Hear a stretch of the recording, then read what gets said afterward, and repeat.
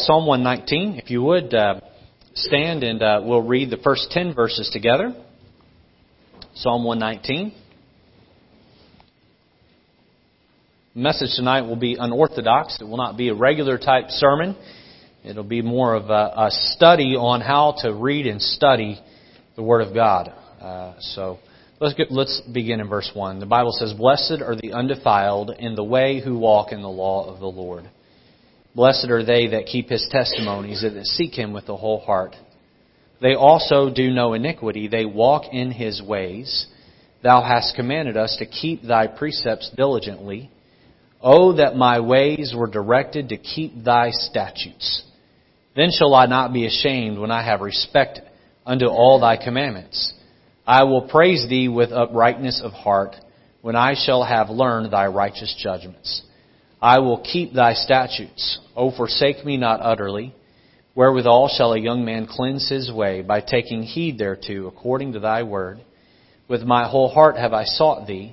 O let me not wander from Thy commandments." This passage here puts a lot of emphasis on what the Bible can do for each of us if we allow it. And so are you reading and studying and doing so effectively? So the title tonight is How to Read and Study the Bible. How to Read and Study the Bible. Let's pray.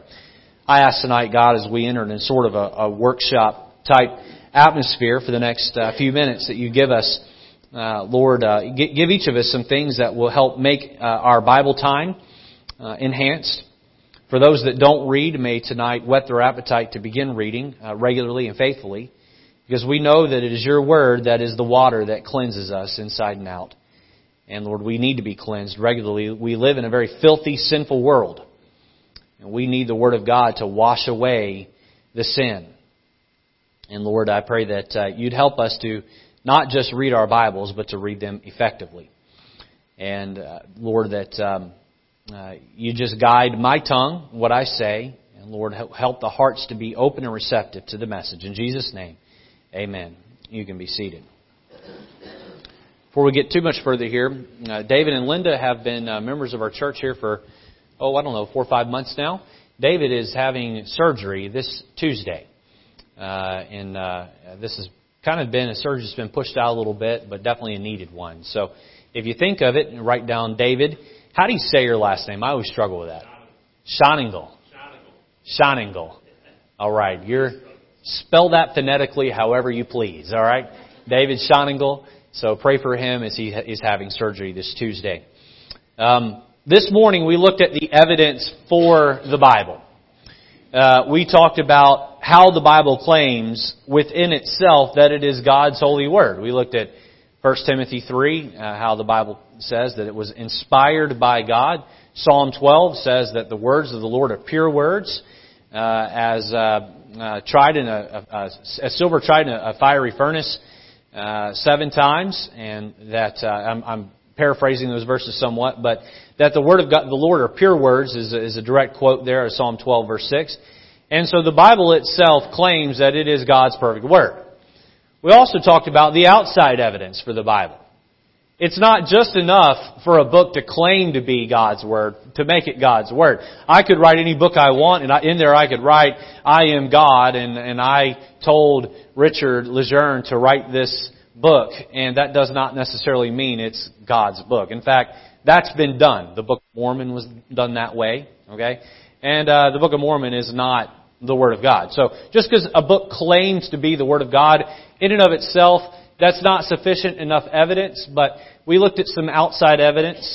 For those of you that were in children's services or not able to be here this morning, I'll just recap that quickly. We said that 39 or 40 men over the span of 1,500 years, most of these men never ever met each other. Some of them knew each other. Most of them never knew each other. They came from different cultures. They came from different social economical classes. Many of them spoke different languages. You had kings that authored the Bible. You had shepherds that authored the Bible. You had attorneys that authored the Bible. You had scientists that authored the Bible. But yet, all of these people putting together a book that has over 30,000 chapters in it, that's 66 books in length, no contradictions. Not one. Not one. It's a book that has outsold every book since books have been in print. And it's not like it's missed a year. Every year that books are sold, it outsells every year. And it's not even close. In fact, the New York Times bestseller list doesn't put the Bible at number one because it is assumed that the Bible is number one in the world. If the book was phony, if it was a hoax, if it was full of lies, there's a large mountain of evidence that someone's going to have to work very hard to explain to me. I didn't get into this, but there were people like Isaiah and Jeremiah that prophesied hundreds of years prior to a king being born. The king was called out by name, and the king was told what to do, and then that king turned around and did it. So there are powers of deity at work in the writing of our Bible. God authored the Bible, and men were used to pin that down. So the Bible is God's perfect book. It was written with a purpose. It was written with a purpose to have authority in our lives. We finished the sermon this morning talking about that authority. My children obey my authority because they don't really have a choice. If they don't, there's consequences. And there are consequences if the Bible isn't the authority, but there isn't a God in heaven that comes down and lords over the top of you the way I do over my children and dictates to them, dictates to us that we have to obey. We choose of our own free will whether or not we're going to live our lives by the letter of the Bible or we're not. We choose whether or not that's going to be our authority. There is a saying amongst business executives, especially business executives that don't really answer to anybody, and the saying is this: my schedule is my boss. My schedule is my boss. The truth is, if I wanted to show up at 1 o'clock in the afternoon every day, not really a whole lot of people stop me. But I know there's things to do, so I show up a lot earlier than that. And you have to make the same choice about the Bible. The Bible is my boss. What it says, I'm going to do. It's God's perfect book given to us. And so we need to follow it. Now, from the time I was a child, I was told while at church, hundreds of times I've heard something like this said: if you want to please God, then you need to read your Bible. Read your Bible! I went to one church where that was all the guy ever preached on. I mean, that was it. That was the point he made in every sermon, every time. You remember that church? Every sermon, every time. Read your Bible and pray. Read your Bible and pray. Read your Bible and pray. Every sermon. I wanted to stand up after a couple of years of that and say, I got it! I need to read my Bible! Can I tell you, he was right though. You do need to read your Bible. But can I be honest? It's been a challenge most of my Christian life to do it consistently. You're a pastor. You're supposed to read 35 chapters a day. Can I be honest? Sometimes as a pastor I struggle with reading my Bible. I'm sorry, am I being too transparent for everybody? Can you be honest that maybe sometimes you struggle with it too? Now, we know we're supposed to, but we don't always do it, do we? Now, I'm sure there's a couple of people in the crowd. You do read your Bible every day because it's just entrenched and it's been there for years. And to that I say, praise the Lord. Praise the Lord. When I was small, the Bible seemed like an insurmountable mountain of intellect to try and conquer. It seemed like it would never, ever happen. I'm looking up, I'm 7, 8, 9 years old. I barely know how to read. And I'm looking up at this mountain of intellect and I'm going, I will never conquer the mountain. And the truth is, I will never conquer the mountain. There's so much in the Bible that I could study every day, night and day, and never figure out. But that doesn't mean we shouldn't try. That doesn't mean we shouldn't grow and climb the mountain as far as we can. At times, even now, my flesh pulls me away from my Bible reading. My flesh makes excuses like, oh, I know it's scheduled to read your Bible, but you're busy right now and you'll get to it later. It's funny how everything else, when it's time to read my Bible, seems like it's more important than reading my Bible. Is that the case for you? Ever? Or you sit down and start reading, and some of you are like super easily distracted, right? So, my coffee's a little too bitter. I think I need to add some sugar. So you get up and you add some sugar. You know what? Maybe that wasn't the problem. Maybe I need to put more cream in it.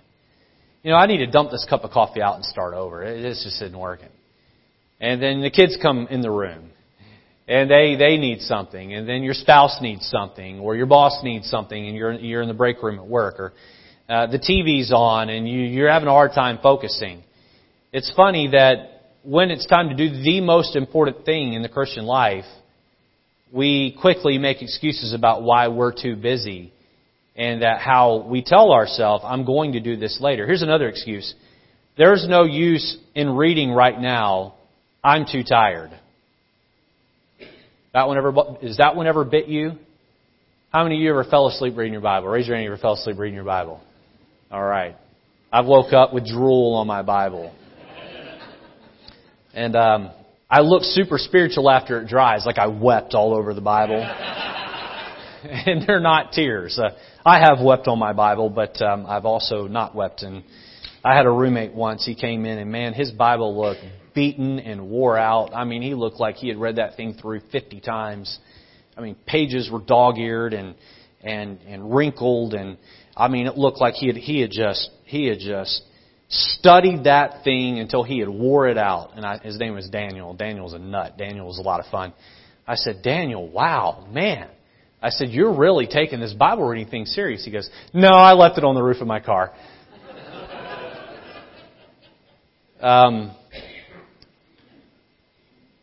You say you're too tired.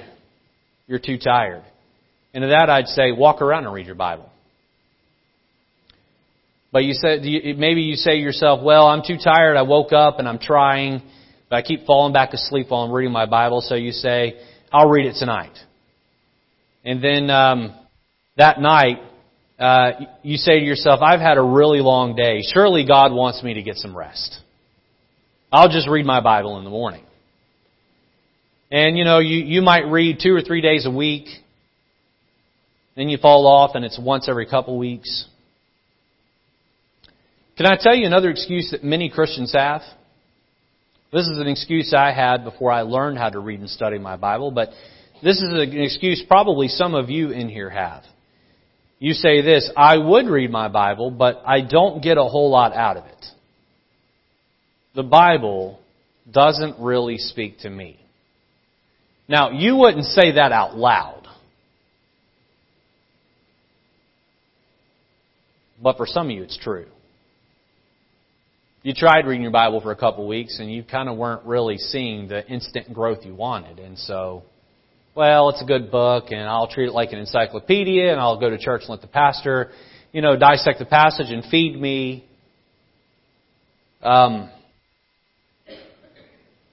What if the only time you ate a physical meal was when you came to church? How malnourished would you become? I mean, some of you are here Sunday morning, Sunday night, and Wednesday night. But if all you ate was Sunday morning, Sunday night, and Wednesday night, after a couple months, you wouldn't look real healthy. Some of you only come Sunday morning and Sunday night because either your schedule doesn't let you come on Wednesdays, or maybe you're here tonight, but you don't generally come on Sunday night because you grew up Catholic, and good Catholics go once a week, and so now you're a Baptist, but you could still be a good Baptist to go once a week. Whatever your reasoning is. What if you only ate Sunday morning and Sunday night, physically? What if you only ate Sunday morning? You would make it real long.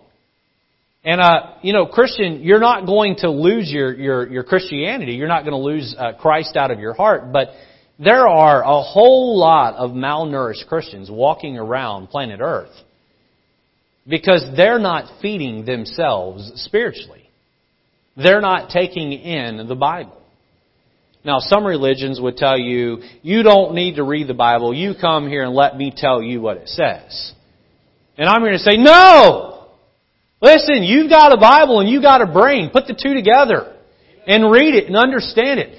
One of the things I love about this church is I can think of 3 different occasions where after a sermon, someone approached me and was very kind and meek about it, but said, "Pastor, I just want you to tell me the sermon you preached tonight, why does this verse say this over here?" Now, on 2 of those occasions, I was able to sit down with the person, explain it to them, and they walked away understanding Scriptures a little bit better. But on one occasion, someone came to me, and I was the one that had misunderstood the Bible. I'm not the final authority around here. The Bible is the final authority. And we're biblicists at White Oak Baptist Church. We hold the Bible high, and it is something that I am to live under and that we're all to live under. And yes, I am the paid pastor that is paid to study it and understand it and preach it. But Christian, you are supposed to study it and understand it and feed yourself as well.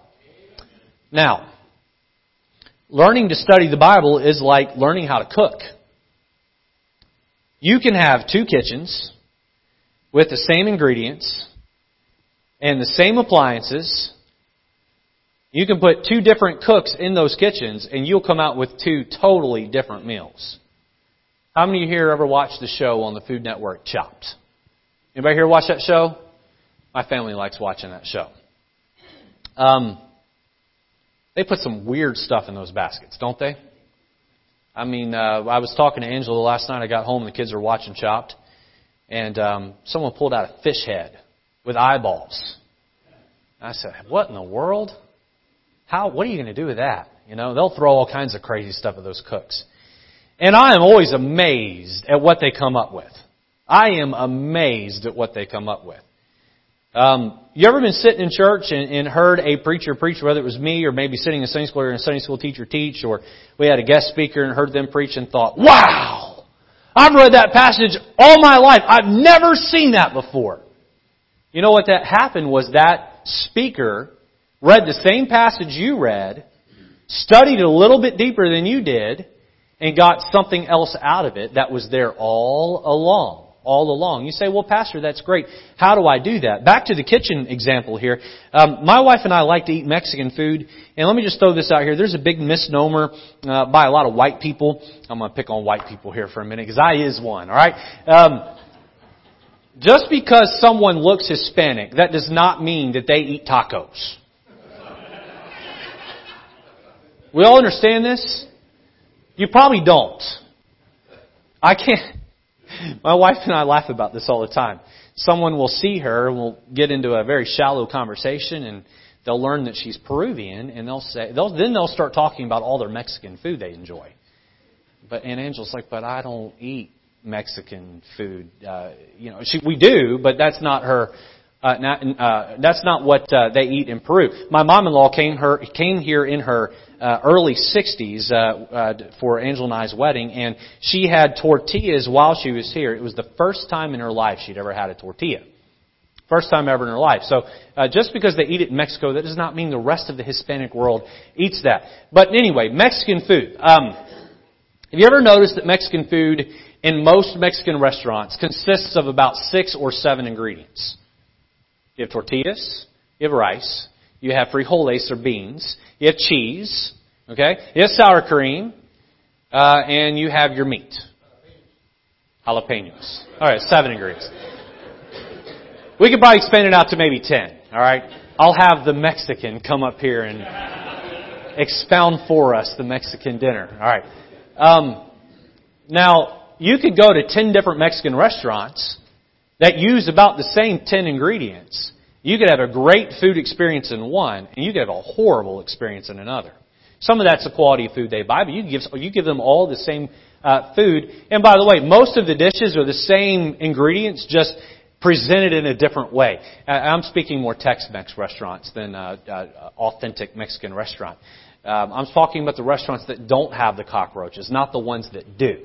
But why is that? Why is that? Because, Christian, you have the same Bible that I do. You must learn how to conquer Bible reading and Bible study. You must learn how to do it. So, tonight I propose many Christians like the Bible, but they don't really love the Bible. They like to come to church and hear the pastor explain the Scriptures. They like the Word of God. They like being challenged by the Word of God. But they don't really love the Bible. love the Bible. They love when the pastor or another Bible teacher breaks down the Scriptures, but they don't like putting in the work to do it themselves. Christian, you must learn to feed yourself. You must learn to eat spiritually every day. Your spiritual mouth is your eyeballs. You take in through your eyeballs and you feed yourself. I remember when Matthew and April were babies, and they were able to sit in a high chair, and we got out the Gerber. One of the worst mistakes I ever made in my life was testing the Gerber myself. That stuff is horrid. I don't know how kids eat that. You have like they take two weird ingredients that don't seem to work, like peanut butter and jelly and ham. And they make a Gerber out of it. Like, well, what is this, right? And, watching my kids eat that and trying to get that in their mouth, and it ends up all over their face. And then they get that down, and then you put food in front of them, and the spaghetti sauce sends up all over their face, and the bowl ends up on top of their head. And about 60% gets to their mouth, the other 40% is on the floor for you to sweep up. And then they learn how to eat. And then eventually, some of those who learn how to eat, thankfully some, learn to grow up and learn how to cook. And so as a Christian, you first come to church and the pastor's spooning out the food, and man, you're only getting a small percentage of it. You're trying to get it in yourself spiritually, and other Christians who've learned how to eat a little bit better than you, man, they're just soaking it all up. They're getting it all, and you're only getting a small percentage of it. And I would say keep coming to church. In time, you'll figure out how to absorb all of it and get all of it and enjoy all of it. But there must reach a point for those of you that have learned how to eat that which the pastor and the Sunday school teacher is serving. There must come a point in time in your life where you learn how to cook the ingredients of the Word of God yourself and feed yourself and then feed others around you. Tonight we're going to look at 3 thoughts about how to read and study the Bible, okay? So I've broken my thoughts down into these 3 categories. The first one is mentalities. Now, I've touched on this somewhat in the introduction, but let me articulate even more clearly here. There are several different mentalities people take toward the Bible, and I have these in my notes. They will not be on the screen, but if you can write fast and you're taking notes, you can try to get these down here. The first one I have about people's mentalities towards the Bible is that they doubt its validity. They doubt its validity. There are a whole lot of people out there, they say, well, metaphorically, the Bible's good, so are Aesop's fables, and so is Shakespeare, and it kind of fits in there, and I really don't know if the Bible's true. I'm sure some of it's true, but then you have people that hate the Bible, right? But I'm talking about people that aren't on the atheist boat, maybe the agnostic boat, and then people who really just wander through life aimlessly, and they look at the Bible as a good book, but they really doubt whether or not it's true. In Milford, I went I'm trying to remember who I was with, but we stood at the door of a young man with a new move-in bag, and we were inviting him to our church, and he was very kind and gracious and took it from us, and we were talking to him, and he said, well, I take the Bible figuratively, but I don't take it literally. And so you have people that doubt its validity. The next group of people I have here, are, as far as mentalities go, is they accept it as true, but treat it like an encyclopedia. They accept it as true, but they treat it like an encyclopedia. I got to say, I really enjoy Wikipedia. I use it a lot in my studies. It's hit or miss on whether or not it's all accurate or true. For those of you who don't know what Wikipedia is, it's like an online encyclopedia. It's a public forum type deal. If you create an account, you can go in and edit a lot of different things and give your input on it. And so over time, the masses seem to fix it, and most of it's usually pretty accurate.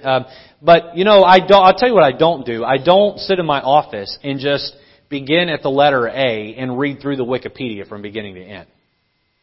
How many of you remember back, was it the 80s, they had the Britannica boy in the commercials? You guys know what I'm talking about? With the Encyclopedia Britannica, and they would always advertise those. And you can buy these. They even had people that go door to door and try to sell them to you. If you got the Encyclopedia Britannicas, which I'm sure some of you did. Anybody here ever own the Encyclopedia Britannicas? Okay, a few of you. They're great reference material, right? But they're not something you read through. A lot of people treat the Bible that way. They'll say, okay, I'm having problems with my marriage. Oh, what's the Bible say about that? Oh, okay, that's good. All right, move on. And then a couple months later, someone's depressed. All right, what's the Bible say about depression? Okay, right there. Yep, that's a good verse about depression. Yep, I'll share that. Okay, yep, good. Moving on. That's a terrible attitude to have toward the Bible, but unfortunately many Christians treat their Bible like an encyclopedia. Another mentality, they accept it as true and then pick and choose what it is they want to follow. I believe it was Jimmy Carter who famously said, "I believe the whole Bible except Ephesians chapter 5. That's the chapter about women submitting their husbands and husbands leading their wives.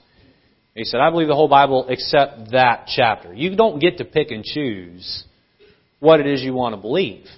There's people that treat the Bible that way. And listen, you may not say that you treat the Bible that way, but when you read the Bible and it tells you something in your life is a sin, or the pastor preaches out of the Bible that something's a sin and you know that's in your life, and you refuse to change it, then you are picking and choosing what you want to follow. In essence, you're creating your own religion.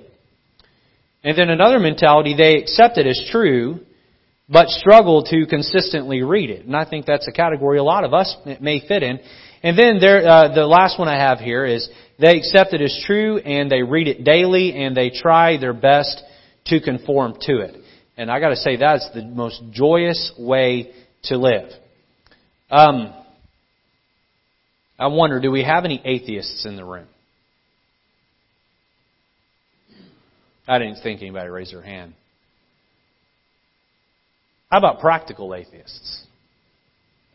You say, "Pastor, what is a practical atheist?" A practical atheist can be defined as someone who claims they believe the Bible in word, but they ignore its contents by the way they live their lives. I would step out on a limb and say there are some practical atheists in this room right now. Something in your lifestyle is sin. And you know it's in the Bible. And you refuse to change. You know, a lot of what goes on HBO and Showtime and Cinemax, Christian has no right watching. You're not supposed to take that sin on that screen into your eyes. And if the culture says that Game of Thrones is popular, so what? There's a lot of filthy things in that show. You know, if Dexter is a popular show to watch, by the way, I've never seen these shows, all right, just make that clear. Doesn't matter if everyone at the lunchroom table is talking about the latest episode and what happens. You're a Christian! You don't do that! Oh, but pastor. Don't oh, but pastor me. Amen? Practical atheist. It's picking and choosing what you want to believe and only reading the Bible as it's convenient for you. Number 2, notice the word materials. So let's get into the nitty-gritty here of studying the Bible. All right. The very first material you're going to need to read or study your Bible is a King James Bible. A King James Bible. I hope you'll come back in 2 Sunday mornings. The plan is, this is fluid, it could change, but the plan is in 2 Sunday mornings for me to give a whole message explaining why it is that I use exclusively the King James Version of the Bible. And so if you don't know why it is we use that here, everything we do here is for a purpose. Everything we do here, every rule that we have for our ministry team, every part of the order of service, there is logic behind it, including the fact that we only use the antiquated King James Version of the Bible instead of some of the other versions. And I would say, for now, take my word for it. And if you don't want to take my word for it, then be in attendance 2 weeks in 2 weeks from today on Sunday morning, and you'll hear me give a long 40-minute, 45-minute, if I behave myself, explanation on why I use the King James Bible. So some people would say, well, the King James Bible, it's too difficult to understand. That's the number one reason people don't want to use it. Too many these and thous and thines, and I'm sorry, but I don't do Shakespeare and I don't do the King James Bible. I use the English Standard Version, or I use the New American Standard Version, or I use the New International Version. And I would say this, and the reason is because it's easier to understand. A military general was once asked by another of his commanding officers, or another one of his officers below him who was a commanding officer. He was asked he said, the men are struggling to keep the rigid structure that's in place. Should we lower the standard to accommodate the men? The general replied back sharply, "Sir, We will never bring the standard down to the men, but rather you should bring your men up to the standard. You say the King James Bible is too complicated for me. Then bring your intellect up to the standard. But more about that in a couple of weeks. So the very first material you need is a King James Bible. So I'm going to give you reading, listening, and studying below each of the next 2 points. And I'm going to give you some materials, and then on the third point I'll branch off and do something a little bit different. All right? So for reading, if you're going to read your Bible and do it consistently, some people read off of a chart. And I have 3 different charts here with me, and these are 3 different ways to do it.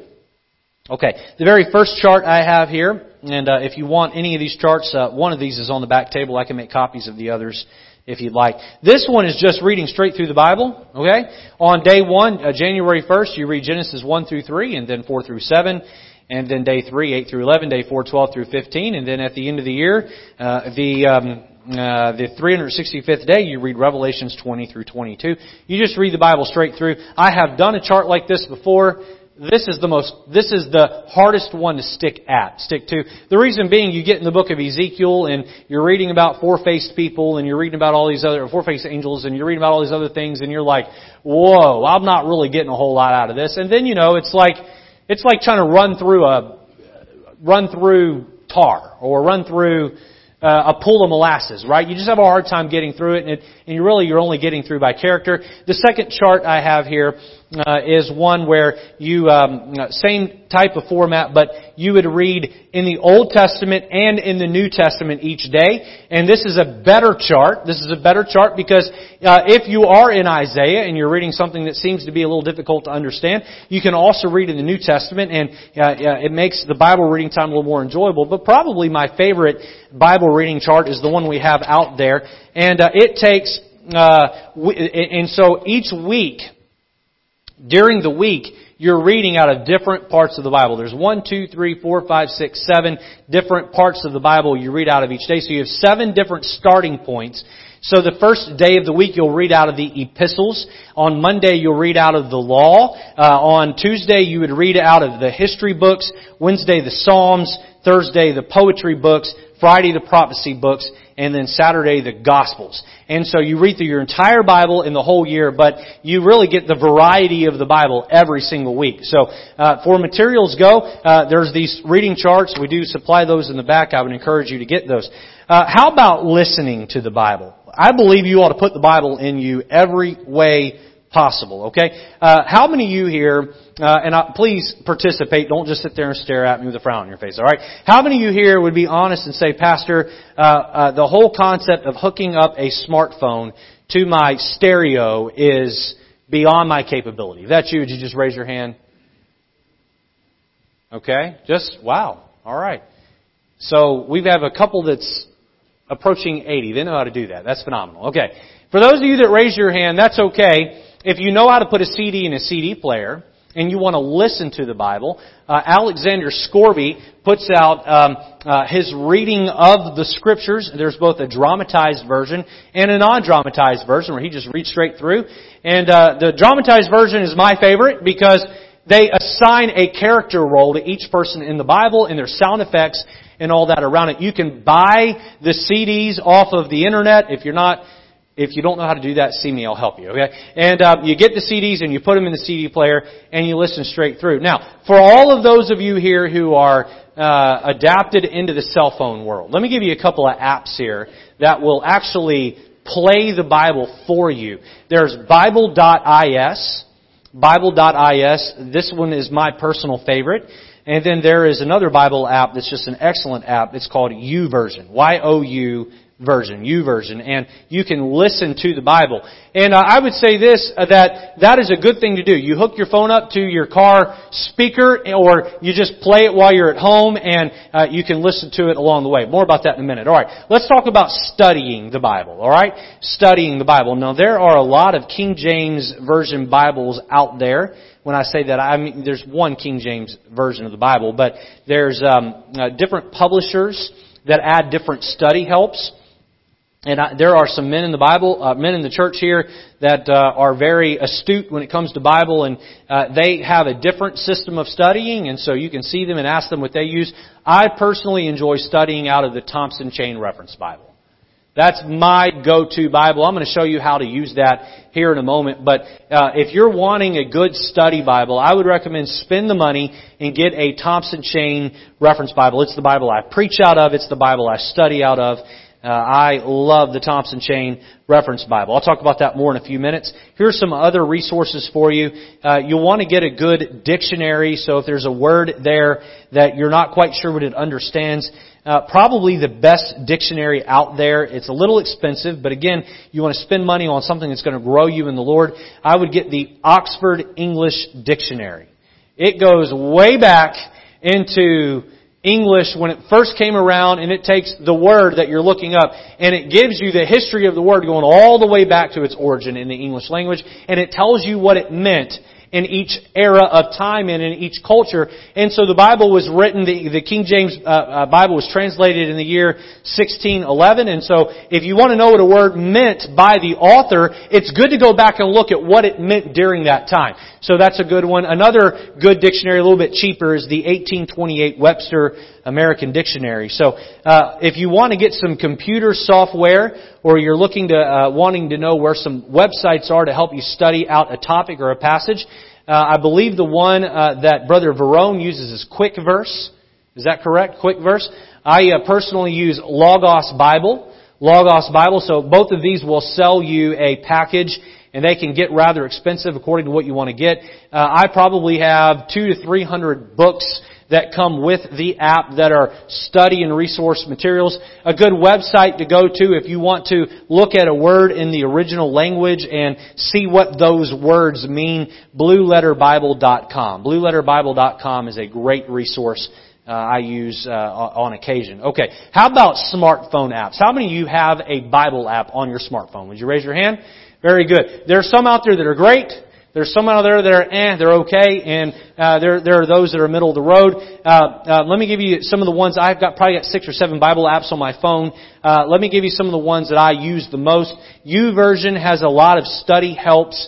It's got videos. It's got breakdown of book explanations. Again, YOU version. They're not all the video explanations are King James, so you have to be careful with that. And you really have to know your Bible pretty well before you buy into everything that's being said there, so you can get that. Probably 90 to 95% of what's covered is good. Not all of it is, but YouVersion is a great app. The Logos app, if you are a paying subscriber to them, or rather you've bought their software, that's a good app. And then probably my favorite in-depth app is the BLB app, or the Blue Letter Bible app. You can touch a verse, and then you can touch another option under there, and it will give you the verse broken down in the original language, and then you can touch each word, and it will tell you what each word means. It also has commentaries built right into the app, and it's all free. It's a great app. They have an iPad version. They have an Android tablet version, I believe. They also have the Android and iPhone for your phone version as well. So that's a great app. Some commentaries that I use in my studies. I don't really expand out a lot because there's a lot of Calvinism and false doctrines in a lot of the commentaries out there. I think you got to be very careful and pick these carefully here. But the ones I use the most are probably John Phillips, Warren Wiersbe, and J. Vernon McGee. J. Vernon McGee. And J. Vernon McGee, back, I guess in the 50s or 60s, he did a radio program every day called Through the Bible, and they've taken a lot of those and they've turned it into a commentary set. And that's probably the funnest of the three to flip through. Warren Wiersbe's knowledge of the Bible is superb. John Phillips was actually an independent Baptist and maybe one of the brightest commentators of our independent Baptist circles. So those commentaries are very enjoyable for me to look at. I glean a lot out of those. Okay, so that's studying. Now let's take that and let's make it super practical. Number 3, let's look at methods. Methods. So when it comes to reading, you can read off a chart. I'll tell you, I don't personally read off a chart. I don't personally read off a chart. And the reason why I don't is I found myself checking the box, closing my Bible, and getting nothing out of it. Now, maybe you use a chart and you get something out of it. If so, man, keep on doing that. If you don't know where to begin, use a chart. That's a great way to help. The way I read my Bible in my daily Bible reading is wherever I happen to be at the time, I will read to a place where something grabs hold of me, and then I will stop and I will study right there. That's how I read. And then the other way I read, and if this is all you get tonight, this might be revolutionary for somebody here tonight. Every day when I pray, I ask God for three things in my life. I ask Him for His wisdom, I ask Him for His love, and I ask Him for His power. Every single day, I want to do things through the power of God, not through the might of my flesh. I want to love others with His love, because His love is limitless and perfect. My love is limited and marred, filled with errors. I want to have His wisdom, not my life's experiences, because His wisdom is limitless and mine is limited to 34 years of experiences. So I want to make sure that I pray and ask God for those three things. Now, interestingly enough, the book of Proverbs is the go-to book for God's wisdom. The book of Psalms is the go-to book for God's love. And the book of Acts is God's go-to book for God's power. The go-to book for God's power. If you read one chapter a day out of Proverbs, you'll read the book in a month. If you read one chapter a day out of Acts, you'll read the book through in a month. And if you will read 5 chapters out of the Psalms, most of them are short, a day, then you'll read through that in a month. There's 150 chapters in Psalms. You divide that by 5, it comes out to 30. You can read through Proverbs, Psalms, and Acts every single month, and you will be pumping into your heart God's power, God's love, and God's wisdom. God's power, God's love, and God's wisdom. And I would say if you did that for a year straight, boy, you would be put in a really, really, really good place. And so that's a good thing to do. If you feel yourself slipping in any of those, you can do it. You say, well, the Bible's got 30,000 chapters. How long would it take me to read through it? If you commit to read 15 to 20 minutes a day at an average reading speed, then you will get through the Bible in about a year. So do that. How about listening to the Bible? So we looked at reading the Bible. How about listening to the Bible? Now, how many of you here have at least a 15-minute commute to work? Would you raise your hand if you have at least a 15-minute commute to work? If you will put that CD in, or you will hook your smartphone up to the car speaker and you will hit play, you will be able to read. You will be able to listen to the Bible. 15 minutes there, 15 minutes home. Some of you have a longer ride than that. You can listen to the Bible every month and a half. You can listen to it really, really quick. So, listen through the Bible. Listen, get it into you. It's God's Word that's going to refresh you and renew you and feed you. Another thing you can do is take your smartphone, and when you're charging it at the end of the day, play the Bible app on a low volume, or put it on a stereo if it's a CD. Play that on a low volume and fall asleep listening to the Bible, and let the Word of God just pummel your subconscious all night long. You're getting it into you, okay? So listen while you fall asleep. Let's talk about the studying, and then we'll wrap it up tonight. Everybody go over to Acts chapter 1 and verse 4. Acts chapter 1 and verse 4. I'm going to give you a little tutorial here on how to study the Bible.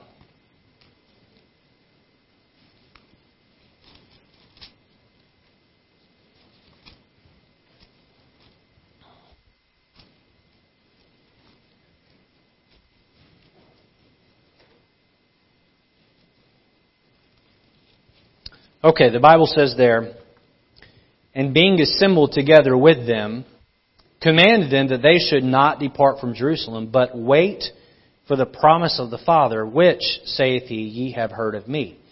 Okay, so put that picture up there for me if you don't mind, Brother Matt. It should be there. All right, that's what I took a picture of my Bible, and so that's verse 4 there. And so on the left side of the page there, you have we're talking about a topical study here, some different topics. You have the Last Commission, you have assembly, Jerusalem, another Jerusalem, delayed blessings. I circled there, waiting for God, patience, and then some of those get down into verse 5. So you see the number out to the left there, 2693. So if I wanted to study the topic about waiting on God, what a powerful topic. Go ahead and throw the next slide up there for me. I turned back into the back of my Bible to 2693. And there are verses that talk about waiting for God, or waiting on God. Genesis 49:18. And then in parentheses, Psalms 33:20. And this was the bottom of the column. The rest of this section, go put the next slide up there, is right there. There are all the rest of the verses that talk about waiting on God. You see the section below that is impatience, which goes with a Christian who can't wait on God. You see there the word prayerfulness is another number you could turn to if that's something you wanted to study further. And so when I'm putting a message together, I'm reading a verse like verse 4 and I say, I want more material on this idea of waiting on God. I can turn back to that number and I've got a treasure trove of hard work someone else already put in to help me to be able to go back. And sometimes you'll hear me preach out an obscure passage. I'm going to give you a little, I'm going to take you behind the curtain here in my study. I will start in a passage that we all know. I will go back into my Thompson Chain Reference Bible and I will find a passage like Isaiah 26 and I'll turn there and I'll read it and I'll study it and I'll go, wow, this is really great. And I'll end up preaching from Isaiah 26. It isn't because I'm smarter than you. It's just that I've got better materials than you. So, this is a good way to do topical studies of the Bible. Here's a big mistake a lot of people make, and Satan has used this to start a lot of really bad religions. They will look at a verse and they will build a whole religion off that verse. Don't do that. God gave you a whole Bible that probably talks about that topic lots and lots and lots of times. So get some study materials and look at what the whole Bible says about that. So that is how I go about studying the Bible topically. Let's talk about expository study. Thank you, Brother Matt. You can put the outline back on the screen. Expository study. Go back with me to Psalm chapter number 119 where we began tonight. I love to take a passage of the Bible and just let the Bible preach itself. That's a great way to do it. It's a great way to study. And you say, well, that's kind of an advanced way. Well, every passage presents its own challenges, just like in that show Chopped, each basket would present its own challenges. But if you work at it, the more difficult the challenge is, the more amazing things you can generally pull out of it. So here are sort of my checklist, if you will, or my steps in studying a passage. All right. So Psalm 119, 1 through 10. Say I wanted to preach a sermon out of Psalm 119, 1 through 10, or I just wanted to do a personal Bible study to glean some things out to help me to have a pure heart and love God better and challenge myself in my personal time. There's a lot of things I get out of my Bible in my personal time that never make it to the pulpit. And that's how it ought to be. If you're a Sunday school teacher, you have an avenue to teach, you ought to get a lot more out of your Bible than you actually ever share. So Psalm 119, 1 through 10, it say I wanted to preach this. The very first thing I would do is I would pray and ask the Holy Spirit to help show me what this passage actually means. So there are lots of applications that can be pulled out of a passage, but there's generally only one interpretation. Only one interpretation. So one interpretation, several applications. So I will pray and say, Lord, help me to understand exactly what it was you were trying to convey when you had this put in the Bible. And then I will read the passage over several times. That is so important. Several times. I will read it 3, 4, 5, sometimes 6, 7 times, just so I am engulfing and swallowing and understanding everything that's here. The next step would be to highlight or mark or write down the key words of the passage. So let's do this together. Look back at verse 1. Let's read verse 1. Blessed are the undefiled in the way who walk in the law of the Lord. So what are the key words in this verse? I would say that the word blessed is important because that is the benefit of the Christian, right? If you do whatever it says here, you're going to be blessed. Blessed are the undefiled. That's an important word. Now, you may not know what that means. You may need to look it up. Or you may think you know what it means, and you may want to study that deeper. So I would mark the word undefiled. So in order to be blessed, I must be undefiled. In the way who walk in the law of the Lord. So this is someone who's undefiled. Okay, so in order to be blessed, I must be undefiled. In order to be undefiled, I must walk in the law of the Lord. Okay, now that raises another question. How do I walk in the law of the Lord? Either the passage is going to explain this to me, or I need to do a topical Bible study on the law of the Lord. Look at verse 2. Blessed are they that keep His testimony. So there's that word blessed again. That's the end goal. That's what the Christian receives. They that keep His testimonies. By the way, if you had never done a Bible study on the word keep, I preached a sermon about that word several months ago. If you weren't here for it, you've not done a Bible study on it, that is a powerful word. Study out that word. Blessed are they that keep His testimonies and that seek Him with a whole heart. So what are the key words here? Blessed, keep testimonies, seek heart or whole heart. So you go in and you do this on every verse, and so that's the next step. After that, I put it all together by writing down the key points of the passage. So I'm going to make a list of the key points or the key thoughts of the passage. And then fifth, I ask God through prayer how I can apply these truths in my life to make changes. And so that's how I study the Bible. That's how I study the Bible. You pray, you read the chapter or a paragraph through several times. You highlight, mark the key words. You go and define the words that you don't understand. You put it all together by writing down the key points, and then you ask God how you can apply it to your life. And I'm going to give you I'm going to share with you a danger here that a danger hole many Christians have fallen in that are very good at studying the Bible. 1 Corinthians 13 tells us that knowledge puffeth up. Knowledge puffeth up. I always think of a peacock strutting its feathers. There are a lot of Christians, they got a lot of Bible knowledge, and it's made them very proud. Knowing the Bible is not the end goal. Don't miss this. And I'm done. Knowing the Bible is not the end goal. Practicing the Bible is the end goal. This, as you grow in your knowledge, should inspire you to go out and live it.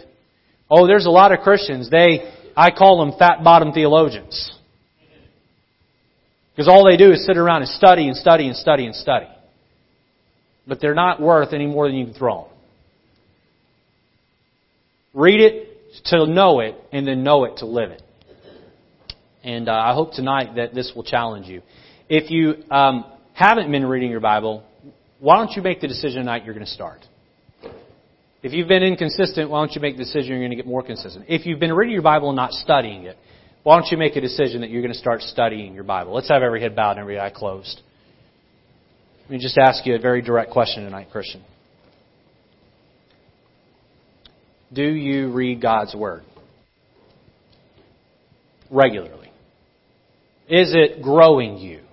Is it growing you? To the small children in the room, if you can't read, then when you can read, start. And parents, encourage your children to do that. God's Word can't begin to cleanse you, as Psalm 119:9 says. It can't begin to cleanse you until you begin to put it in you. And so put it in you. And listen, it takes years to get to maybe the place where I am or some of our deacons are, some of our pastors are, but I had to start somewhere, and so do you. Why don't you commit tonight, right there in your pew, that you're going to begin reading and studying the Bible regularly.